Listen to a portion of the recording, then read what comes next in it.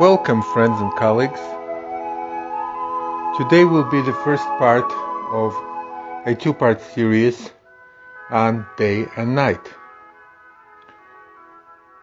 The first day is said to begin like this, and God separated between day and darkness, between light and darkness, and he called light day, and darkness he called night, and there was evening and there was morning, day one.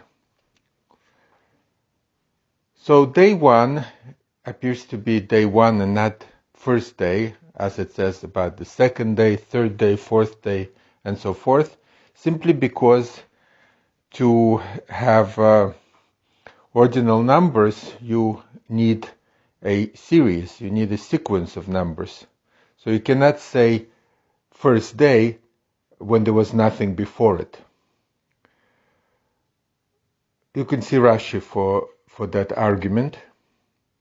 But what is confusing is the evening and the morning. What would have been lost if it simply said light and darkness, day one? Evening is usually thought to begin slightly before darkness, at the twilight period. And morning is the twilight period when the night transitions into day. So what exactly is this evening, and when did it begin? Remember, we're talking about creation. At 0 seconds there was nothing. So in what way did light transition into day, light transition into darkness to create an evening so that the night can begin and the day can follow, and then it will be day one. I think the problem can be solved by using the methodology of what it tells and not what it says. And in fact, after much investigation, I think that this is the approach actually of the Rashbam, a standard commentator on the Torah. But we will speak about him a bit later, but there's just not enough time to make this argument. So I will propose it right now, keep it in mind, and come back next time for more. I would propose now that the entire purpose of the creation story in this chapter 1 is to present to us the Sabbath day, Shabbat. And therefore it sets it up as evening and morning, because that's how the seventh day functions. There is an evening, it starts in the evening as it transitions from light into darkness, and it ends 24, maybe 25 hours later when it transitions from light again into the darkness of the first day of Sunday. Let's first think about what the word day means. Now, in many languages, including English, it has a double meaning. Daylight hours and the date, a 24-hour period consistent of day and night. For example, in English you can say it's 3 days since Sunday. Let's say Sunday. That means 3 24-hour periods have passed. But when you greet somebody good day, you're talking only about the daylight hours. You don't say that at night, right? It's the same in many other languages, that at least of the ones I know, German, Russian, Spanish, Latin. Interestingly, it's not so in Aramaic. In Aramaic, morning is Tzafra, and evening is Ramsha or Panya, depending on the which dialect of Aramaic.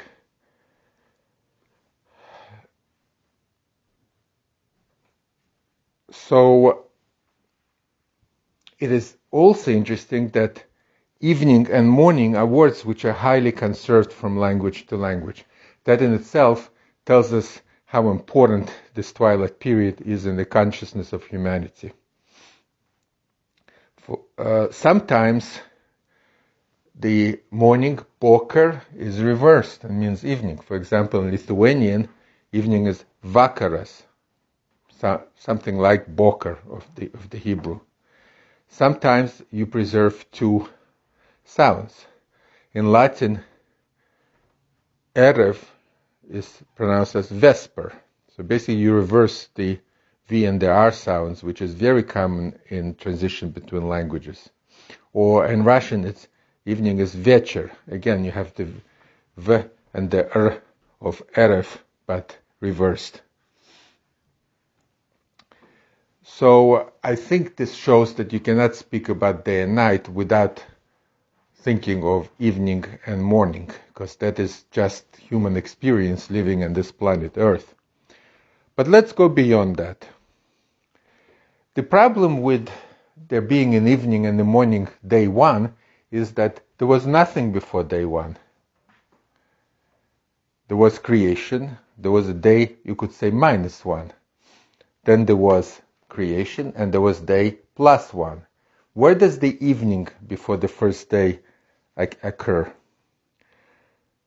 So this is an issue that was discussed by classic Jewish commentators. The Kuzari 220 suggests that there was a short twilight period that was created prior to the night and that day one, sort of like the sun peaked out, went down, and then day one started with the night. You can see the discussion by Barbanel where he discusses this issue. He suggests that the word erev, evening, refers to the primordial darkness. There was primordial darkness prior to the creation of the light. Light was created, and now there was day one. Ibn Ezra suggests that erev, evening, means nothing but night. It's called erev because in Hebrew a mixture is expressed by this root. For example, one of the 10 plagues was arov, mixtures of animals that attacked the Egyptians. So erev does not mean evening, it means night. The Ibn Ezra discusses also the Christian interpretations, where the day begins with the evening begins with the morning. So you have morning, day, evening, night. That's how the day starts. And he basically rejects it because he says that in effect you're transposing what used to be called day is now called night, and what used to be called night is now called day. You can see the discussion there.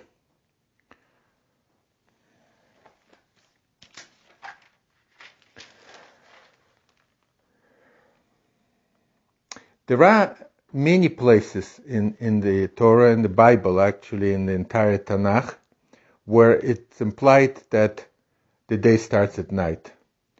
There are also a number of places which imply that the day starts in the morning. Let's discuss a few of them. This is not going to be an exhaustive discussion. I would start by pointing out that in the sacrificial context, the day starts in the morning. And that's not difficult to understand because you begin your real first working day, so do the priests in the temple begin their working day in the morning. In some other passages, it's the night that begins the 24-hour period that we call day.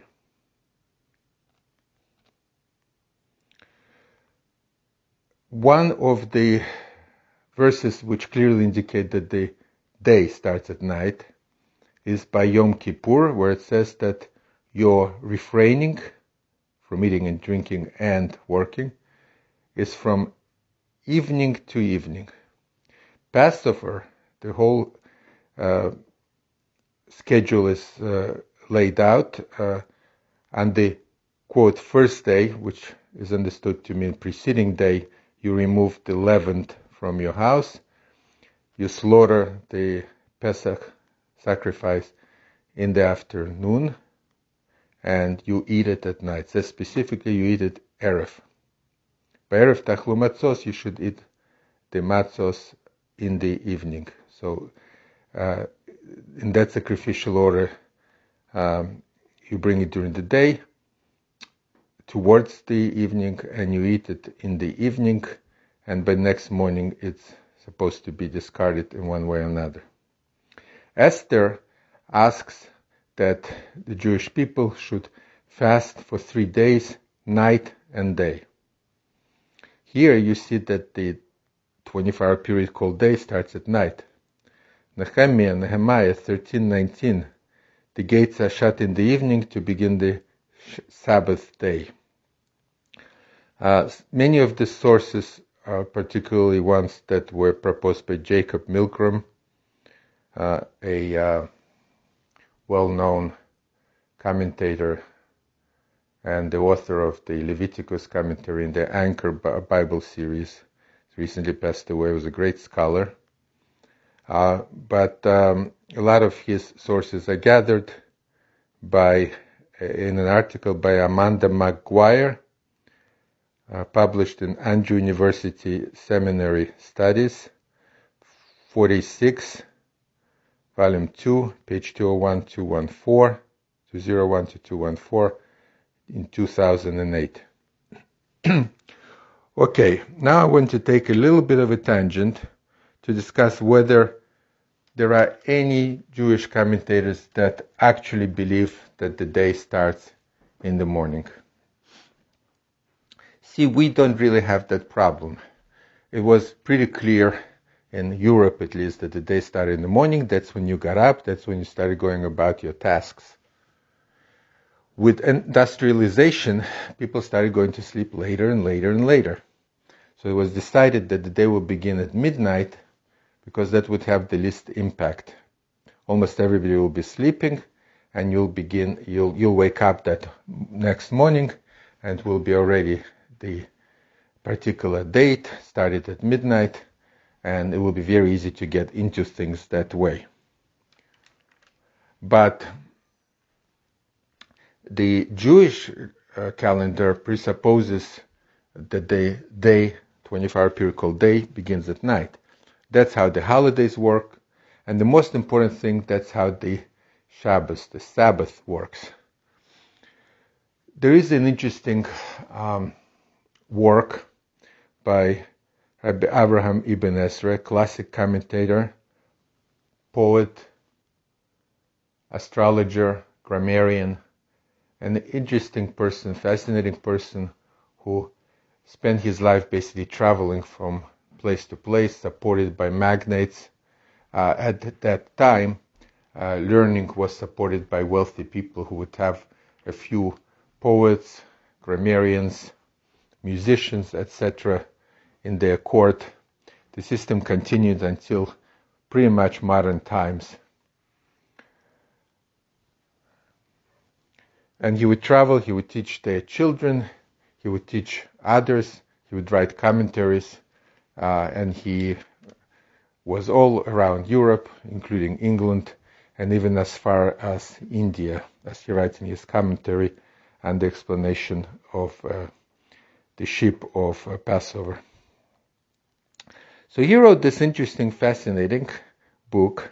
It's been translated several times into English. It could be found on sefaria.org, SEFARAIA, which is a website that gives access to many, many classic Jewish works with English translation.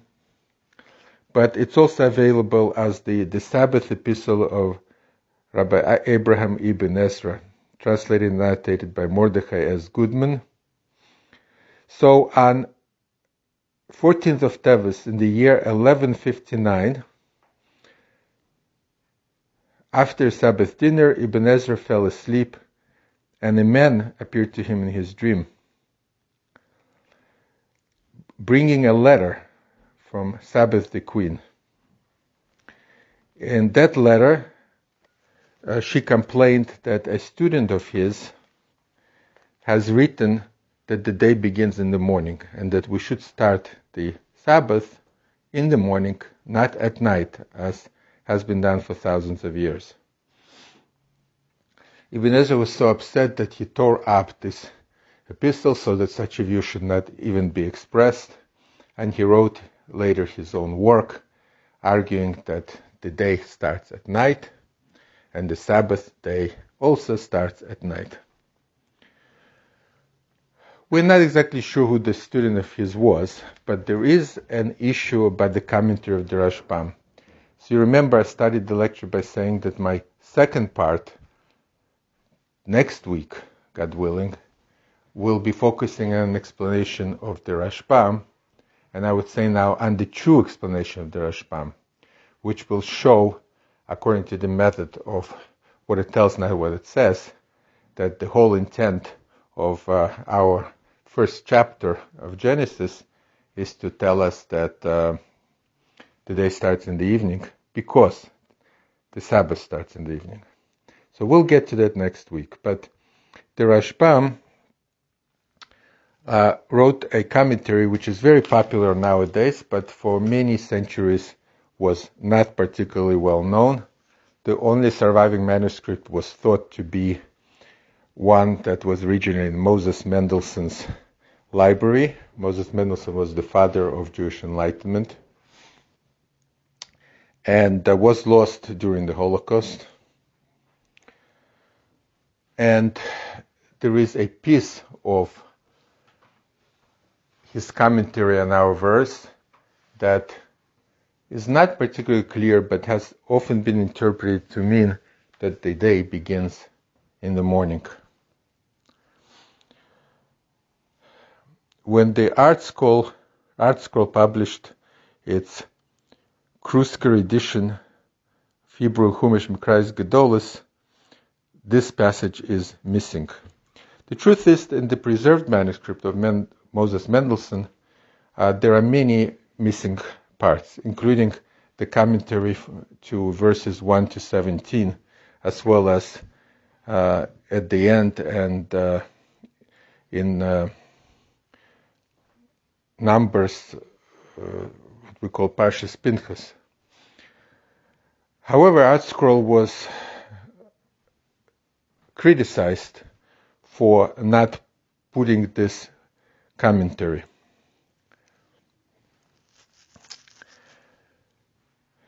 That Rashbam holds this view is also assumed by Martin Lokshin in his 2-volume edition of Choref Pirush Rashbam al Torah, Rashbam's commentary to the Torah.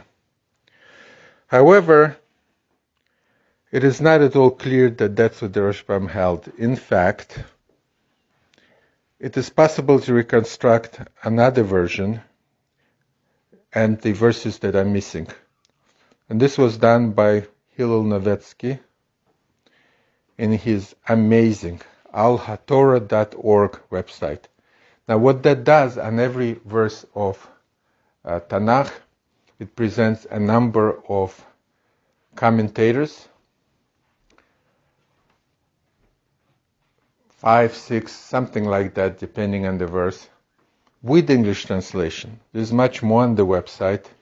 There are interesting little corners, nooks and crannies. For example, it is you can find there interpretation of famous artists and their biblical scenes with a commentary. Very interesting site. I was actually at Hillel Novetzki's wedding more than 30 years ago because I worked for his father. What he does is based on 2 other manuscripts that have been since located and on citation of Rashbam in a like-minded commentators such as Chizkuni and Bechor Shor. He reconstructs it in a completely different way, in such a way that it is clear that the Rashbam does hold that the day begins at night, in concordance with the usual rabbinic and historical Jewish view. I'll read his reconstructed version on the verse, and it was evening and it was morning, 6th day. he says, I'm translating, then the sixth day ended, and the rest began on Sabbath in the evening, when the work ended. As it says, remember the Sabbath day to make it holy. Therefore it is written in the sixth, which is not written on the other 5 days. Okay, we'll take this passage apart next time.